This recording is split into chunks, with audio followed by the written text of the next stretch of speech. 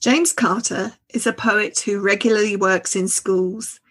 He's been a teacher and teacher educator. As well as collections of poetry, he's written creative writing resources which promote the use of music and imagery as a stimulus for writing. And today, James joins us in the Reading Corner to talk about his latest collection, Weird, Wild and Wonderful. Brilliant to have you with us in the Reading Corner today, James. Thank you for having me, Nikki. I'm honoured and delighted. So, Weird, Wild and Wonderful is a collection of previously published poems. Are there new poems in there as well? There's 8 new ones, and I even actually completely rewrote a very old one because the 59-year-old me looked at the river poem I wanted to put in there. I thought, I think I can do that better now. At least I should be able to do it better. So a couple of old ones have had a few tweaks and nips and tucks, and I'm so fussy about words. And I think that's what poets are. We're uber fussy. And that's why we don't write novels, because we just want to concentrate on that, what Russell Hoban called the much in little. I wouldn't want to write a novel. It would take me 5 lifetimes. I'm happy to work on one poem all my life, in theory. I love that. That idea, editing's great, isn't it? Ooh, and actually being able to go back to your work years later. Yep. And refine it. Yeah, I'm obsessive. I'm showing you now a manuscript page, and this is a poem I thought I was going to scrap. It's the one in the book called Who Cares? And it's quite an angry eco poem, but said ironically. So who cares about the planet? There's other planets. And obviously I don't mean that. But it's one of those I thought, I don't think it's working. And I worked it and printing it out, scratching it and scrabbling away. And then eventually National Poetry Day website took it, went, oh, okay. And then it went on a Radio 3 program. And I'm like, oh, because you don't know how the world's going to respond. The things I tend to like most of all often don't get published. And I think, oh, well, that's just one for me. Yeah. And I think also in terms of thinking about, we're going to talk about the book itself in a moment, but because you've mentioned there about going back and reworking, I think this is a really interesting point when we think about children's writing. Often it's done, it's finished, we're on to the next piece. Yeah. Wouldn't it be great if they're given the opportunity to look back at what they wrote last week, last month, last year, 2 years ago, and work on it again?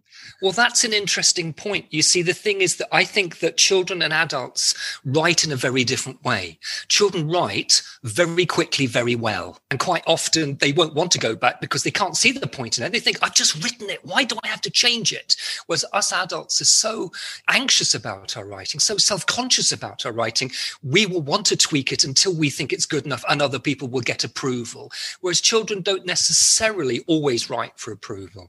But I often find that in a workshop, what you need to do is get them to take that first draft. And ideally, it would be a week later because the best editor is time. We need time to see things more clearly. Go, that intro is not good, but the middle bit's diamond. That's really good there. So often I'll go, Sophie, read me that bit again. You've just suddenly started rhyming halfway through. Why'd you do that? She went, oh, yes, I have. And I say, what happens if you took the rhyme out? Just try. Because the beginning is brilliant. Have a look at the middle bit. Take the rhyme off. She goes, it's even better. I go, yeah. So what you have to do is not tell them, oh, you need to change that, but show them. You go, Sophie, try that. And everyone will go, oh, Sophie, that's really good. And also you want that community of writers where everybody's improving everybody else. It's like, oh, go away from my writing. It's more like, oh, could you look at this? Could you help me with this? Because I'm a bit stuck. So you need to show them the benefits of going back.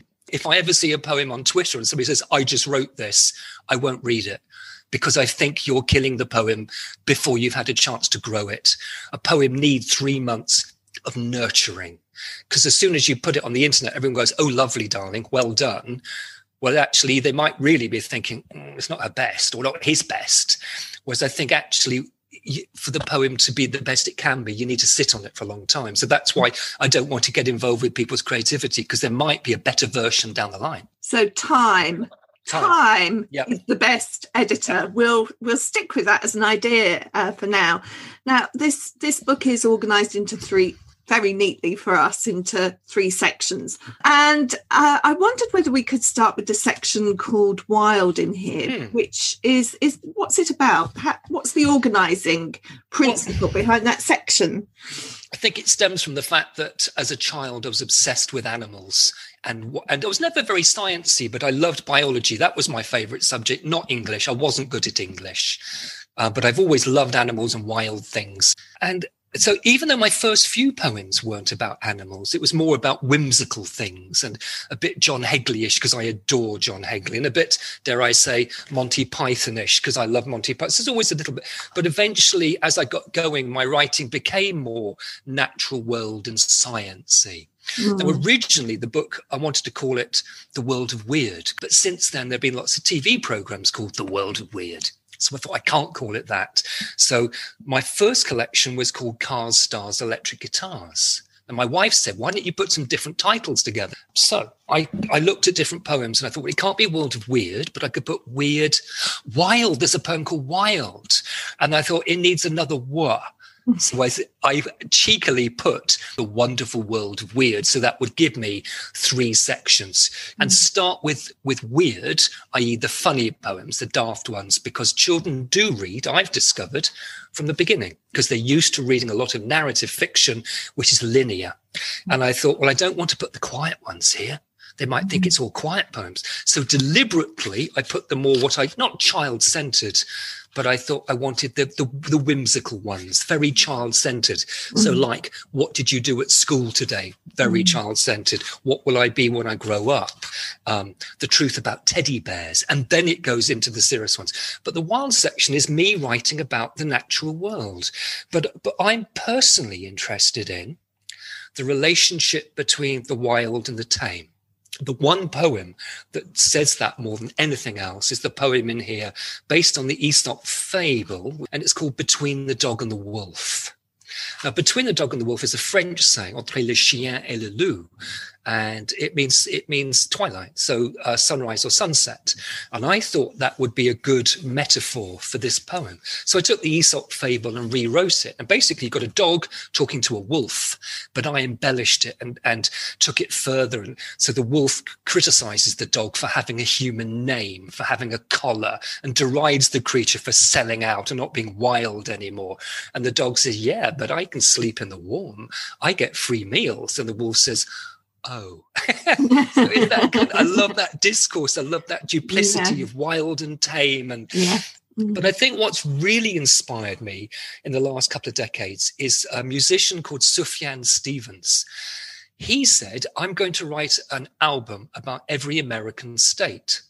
Now, he only did 2 because I think after a while he thought, I can't do this. This is too much work. And they were brilliant albums. But I thought, I could write a poem about everything. So I thought I could write a poem about trees. So I wrote a tree poem. It's in here. I could write one about clouds. And that's my thinking now. I want to write the best poem I can, my James Carter definitive poem about everything. And that's what I'm trying to do for the rest of my life. Well, it's funny because I did choose one which I was going to ask you to read. And I thought you might be interested in a little story as to why I chose that poem out of all of them. It's anecdotal, and I have a very good friend who's a class teacher, and every year her class has to choose an animal that becomes their class animal for the year. Ooh. And it's nearly always something fluffy. Yeah. For 5 years now, I've been saying, when are you going to call your class dung beetles? That's our joke. And she says, well, we have to name them after some kind of quality that the animal has got, a really good positive quality, because that represents, what the children are going to be for the year. Well, dung beetles are about the hardest working animals you could have. And they're good recyclers. They are. So perhaps we could hear your poem. Yeah, and the thing is, for me, dung beetles are the way to go. They're scientists. They've worked out that they can get home by looking at the stars. They can move backwards. They can do lots of things that us humans can't do unless we invent machines. And I'm very interested in science and how nature has worked out science without thinking H2SO4 plus H2O equals this. They don't need to deconstruct it. They just do the science. And I love dung beetles. So this is a poem actually I wrote quite a long time ago, but I scrapped it because I just thought it wasn't right.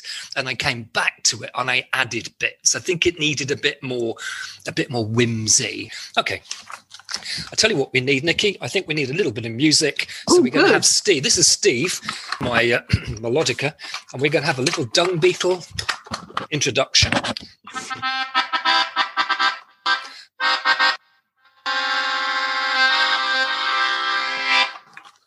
The Elephant's Ode to the Dung Beetle. Oh, beetle, you're a star, you are. You brighten up my day. For if I ever do a dung, you roll the thing away. That's over hills and backwards too, and OMG, how skilled are you? Though some may say you're rather rude to steal another's poo for food. Well, I say blah. How wrong they are, for you're a cool recycling dude. Brilliant. You've talked about your background in science there, and more recently you've been producing like single pictures, which are non-fiction poems. They're absolutely brilliant. Once Upon a Star, Once Upon a Raindrop, and the one about music is called Once Upon a Rhythm. Once Upon a Rhythm. That was done by the City of Birmingham Symphony Orchestra. You see, the thing is that I do feel that I am a non-fiction poet.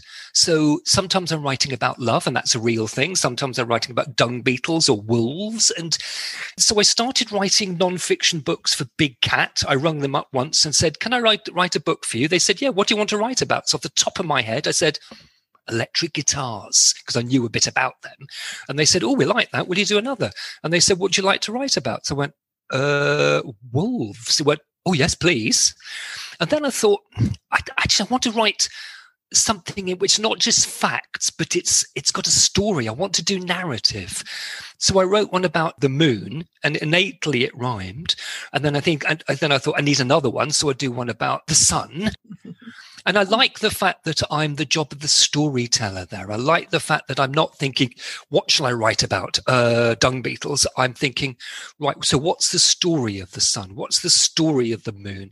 And how can I tell it through simple but sciencey language? But I don't have to do too much esoteric language, because in the back, I have an acrostic in which I put some sciencey stuff, and I talk about nebulas and this, so I get a little bit more sciencey. But to be honest with you, Nikki, I'm not very good at science. I have to research it. So I come to science, these books, with a sense of, how can I make sense for this? A, for me as an adult, and B, as a child. So that's the wild section. It is. And tell us about the section, the wonderful section. Does it have a defining? It's a bit nebulous, that one, because it's a bit broad. So wild is animals and wild things. Wonderful is just feelings and a sense of wonder. So it's got a poem about a mum. It's got a poem about shooting stars. So it's the wonder of science, the awe of science. It's the ooh of science. But it's also got love poems, so kindness and libraries. So it's the woolliest, so another W there, it's the woolliest, but hopefully there's a kind of ooh factor. That's what I was going for in the last poem. I tried to write this for a class I'd worked a lot with at Falkland Primary School in Newbury. I wanted to write them a goodbye poem and say, don't forget the past, kind of thing. It's still here. And I couldn't do it. But I had the bit about the moths. Do you want me to read it quickly? Yes, that'd be great. So how easily the present escapes into the past, like raindrops on a lake, like moths into the dark. That afternoon you learnt to swim. The night you tried to count the stars, ever passing through your hands, moments disappear like sand. So catch them, trap them, write them down. Preserve them as your memories. Turn them into words like these. And you wouldn't believe that a poem as simple as that took 3 years of multiple versions. Do you know what I'd love to hear? I'd love to hear the poem about shooting stars. Now, can I just say, this was my first attempt ever at a non-rhyming poem. I'd written rhyming poems for about 2 years. And I thought, well, it'd be useful to have for one of my teacher's books, a poem that doesn't rhyme. And I thought, I'd do a Michael Rosen and write about a memory, not in his style, but I'd just take a memory and I'll write it. So I just sat down, and it was one of those rare poems that pretty much came out as it is now. I think it's because it's a memory. I wrote it as it was, and I managed to hone in on the little mini moment. The shooting stars. That night, we went out into the dark and saw the shooting stars. It was one of the best nights ever. It was as if someone was throwing paint across the universe. The stars just kept coming, and we oohed and ahed like on bonfire night. And it didn't matter, they weren't real stars, just bits of dust on fire, burning up in the atmosphere. And we stayed out there for ages, standing on this tiny planet, staring up at the vast cosmos. And I shivered with the thrill of it all. Lovely. What was the memory? Well, you see, the thing is that this is what I say to children, that there's so much when you write a non-fiction poem, a real poem, so it's not made up. It's not about a little baker skipping down the lane or whatever, going over the hill. It's not a fantasy. You can't put in too much detail. I can't say, well, I was 21. I was visiting my girlfriend's family in the west of Wales. They had a caravan on a farm and I got there at midnight. That's irrelevant. What you try to find is the nugget, the little tiny kernel of a memory, and just go into that, because people won't be able to relate to the fact I was driving my car down the M4. That's not interesting. I just want to find the universal thing that people can go, oh, we went outside, we counted the stars, we looked at. So you innately try to find that thing. The thing is that you don't always think very meta when you're writing. You don't thinking, I'm doing this because it's a logical thing and I want the audience to get something emotional from this and I want them to get the imagery.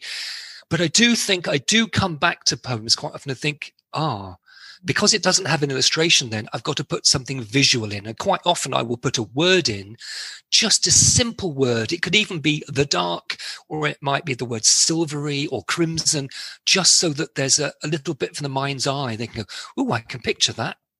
Anyway, we are going to talk about the third section, weird, and in particular, because I remember this, I had cast stars and electric guitars when I was teaching. That was a collection that I used in the classroom.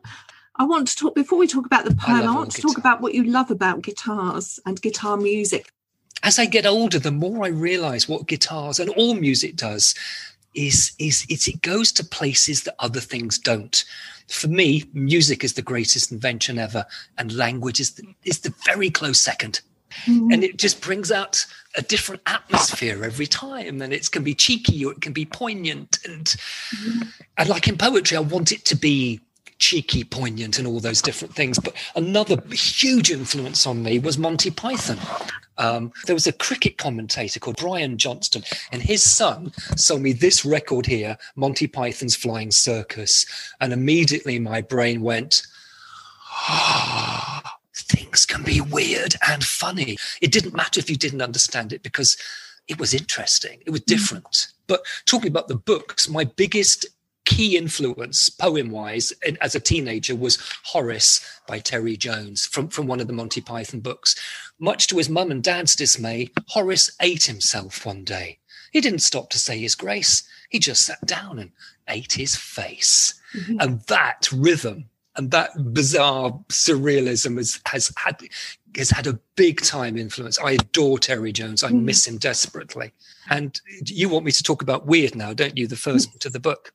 So that's me trying to keep my reader. I don't want them to read the new David Walliams. I don't want them to read the new Michael Morpurgo.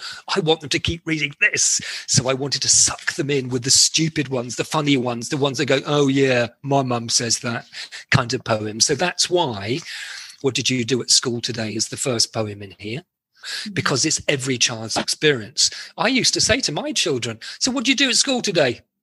Nothing. Because when you come out of school, you're so keen to get out of school and to go and have a biscuit and do or run around in the park. You don't want to say, well, actually, I did this, this, and this. And I used to find that my children wouldn't say what they'd done until I was cooking them their tea. I'd just be getting something into the oven and they go, Dad, you know what happened today? We had a man with a falcon on it. And it's like, oh, could you go? Oh, it's that kind of adults and children on different wavelengths, aren't they? So I thought, right, in this poem, I'm going to get the grown-up back. And the fact is that, do you know what, Nikki? I don't think grown-ups always listen to children. I just can't. So at the end, it said, And I learnt 5 very interesting things about the ancient Egyptians, including how they used to remove the brains of their dead with a "Mum, do you ever listen to a single word I say?" "Oh, sorry, darling. What was that?" "I said I removed my teacher's brain today." "What? Oh, well done you. What do you want for tea?" It's a lovely, well-structured poem, and Thank you. What's great about it is that we all recognise the truth in it. That's what I'm trying to. I don't think I'm trying to find the truth. I'd rather just find a way into it, rather than thinking that's a good idea because children like that. Write a poem about a funny. I tend to more think, well, what would amuse me and hopefully amuse a child? But I do write very differently when I write for under 7s and over 7s. So for over 7s, I can write very freely. But when I write books like Zim Zam Zoom, I'm very consciously going down a narrower corridor where there is less language and there are less subject matters. But I love that challenge. Having read a lot of Alan Allberg to my daughters, I thought, he's the governor. He's the greatest children's poet ever for me. I want to try and be 1% as good as him. Mm-hmm. So it's not that I'm writing in his style, but I'm thinking he can write exquisitely simply, but with such craft. It's all about the craft for me. I don't want to read a poem. I won't read the Gruffalo, sorry, Julia Donaldson, because it doesn't scan. And if something doesn't scan, I can't read it. She's a great writer, by the way, but I have to have something to scan, where it's like listening to, let's say, if Ringo wasn't a good timekeeper, it would be like, it'd be like a bumpy road, wouldn't it? You want it to be just so. James, I'm so sorry. We're coming to the end of our time, but what I do want to get in there is something about your great resource for schools called Just Imagine, which has been reissued and is still available. So tell us a little bit about that. I did a B.Ed to be an English specialist. And then I worked in a secondary school for a couple of years working with disabled pupils. I did a master's degree. And then I finished the master's degree with a couple of interviews I'd done with people like Alan Durant and Philip Pullman and things. And I sent that off. And an editor said, the wonderful Helen Fairley at Routledge said, "Oh, I'd like to publish this, but I want you to start again." So I did a whole book of interviews with children's writers for a whole year. I traveled the length and breadth of the country. I met Benjamin Zephaniah, Brian Moses, Jacqueline Wilson, all kinds of people. And I learned so much. So the first book was a book of interviews. And then Helen said, "Why don't you make it more teachery, the next one, give them some writing tips?" So I interviewed Jacqueline Wilson, Michael Moore, Pergo, David Almond, Mallory Blackman, all kinds of people. And that was creating writers. And the fourth one, I was working at Reading Uni as a lecturer by then in creative writing in the School of Education. And I thought, what I'd like as a lecturer is a book with some music, so I can put some music on that will hopefully inspire them and take the worry off and get into the zone with music, but also some pictures as well, some little story starter points, some little things you could write a haiku or a cinquain or a free verse thing. And then I got lots of postcards and illustrators I knew very kindly, generously donated stuff. And I got some themes with interview clips, and that became Just Imagine. Good name, by the way. Oh, thank you. And the nice thing is it is available still, and there is an ebook. Anyway, James, it's been such a pleasure talking to you. You've given us lots of food for thought. Thank you, Nikki. Thank you, Nikki. Thanks, James. In the Reading Corner is presented by Nikki Gamble and produced by Alison Hughes. If you have enjoyed this podcast, please do leave a review for us. To find out about other projects, including an audience with events and the Exploring Children's Literature Summer School, visit www.exploringchildrensliterature.uk. Join us again soon in the Reading Corner on your favourite podcast platform.